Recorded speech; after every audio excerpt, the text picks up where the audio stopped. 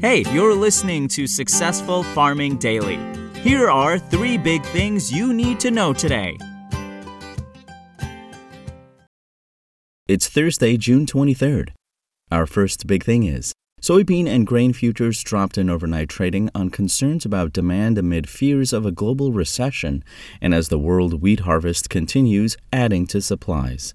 Recession fears have increased globally as central banks, including the U.S. Federal Reserve, have increased interest rates in a bid to stave off inflation and cool the world economy. The rout is on in commodities as oil futures also were lower in overnight trading. Soy oil and soybean meal prices plunged in China Thursday, and palm oil futures in Malaysia earlier this week hit the lowest since December, all pushing soybean prices lower. Wheat futures dropped overnight as the U.S. winter harvest continues, as does collection of the grain in Europe.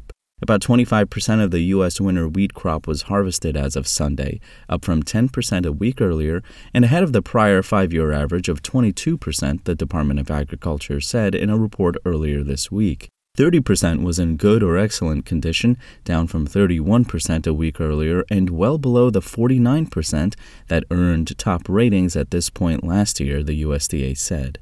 The European wheat harvest, meanwhile, is underway, as is collection in Russia, adding to global supplies and weighing on prices. In the U.S., meanwhile, corn and soybeans continue to grow as almost the entire corn crop and 83% of soybeans had emerged from the ground at the start of the week, government data show. 70% of the corn crop was in good or excellent condition as of Sunday, down 2 percentage points, but ahead of the 65% that earned top ratings at the same point last year.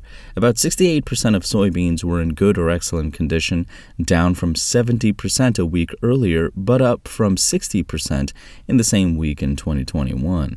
Soybean futures for November delivery dropped 37.25 cents to $14.39.25 a bushel overnight on the Chicago Board of Trade. Soy meal lost $11.40 to $388.50 a short ton, while soybean oil futures fell 0.76 of a cent to 66.71 cents a pound. Corn futures for December delivery were down 18.75 cents to $6.75 a bushel. Wheat for September delivery plunged 14.25 cents to $9.74.5 a bushel, while Kansas City futures dropped 20.25 cents to $10.25.5 a bushel.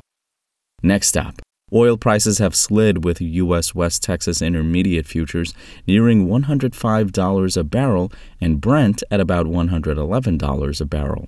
Representatives from the oil industry are scheduled to meet tomorrow with U.S. President Joe Biden, who's been extremely critical of the industry amid rising gas prices, according to a report from Commerce Bank's Karsten Fritsch. Biden had harshly and publicly criticized the refineries last week, accusing them of producing too little gasoline and taking advantage of the record-high crack spreads to pocket profits at the expense of car drivers, Fritsch said.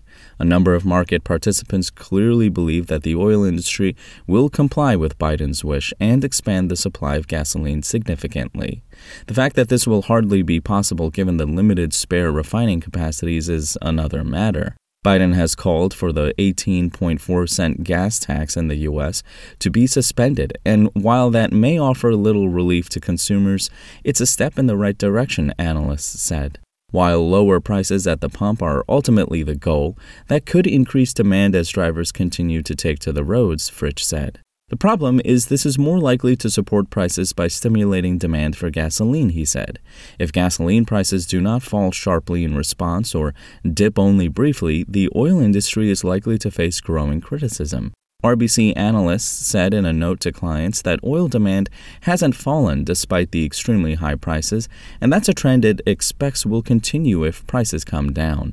There are minimal major signs of material demand destruction despite elevated crude price and record U.S. retail gasoline pricing, and the strengthened crack spreads reiterate that notion, RBC said. Consumers, however, are buying from discount gas outlets rather than conventional stations, where sales remain below pre-COVID levels, the bank's analysts said. And finally, Scattered thunderstorms are expected in parts of eastern Kansas and central Missouri this morning and this evening, while the afternoon looks mostly clear according to the National Weather Service.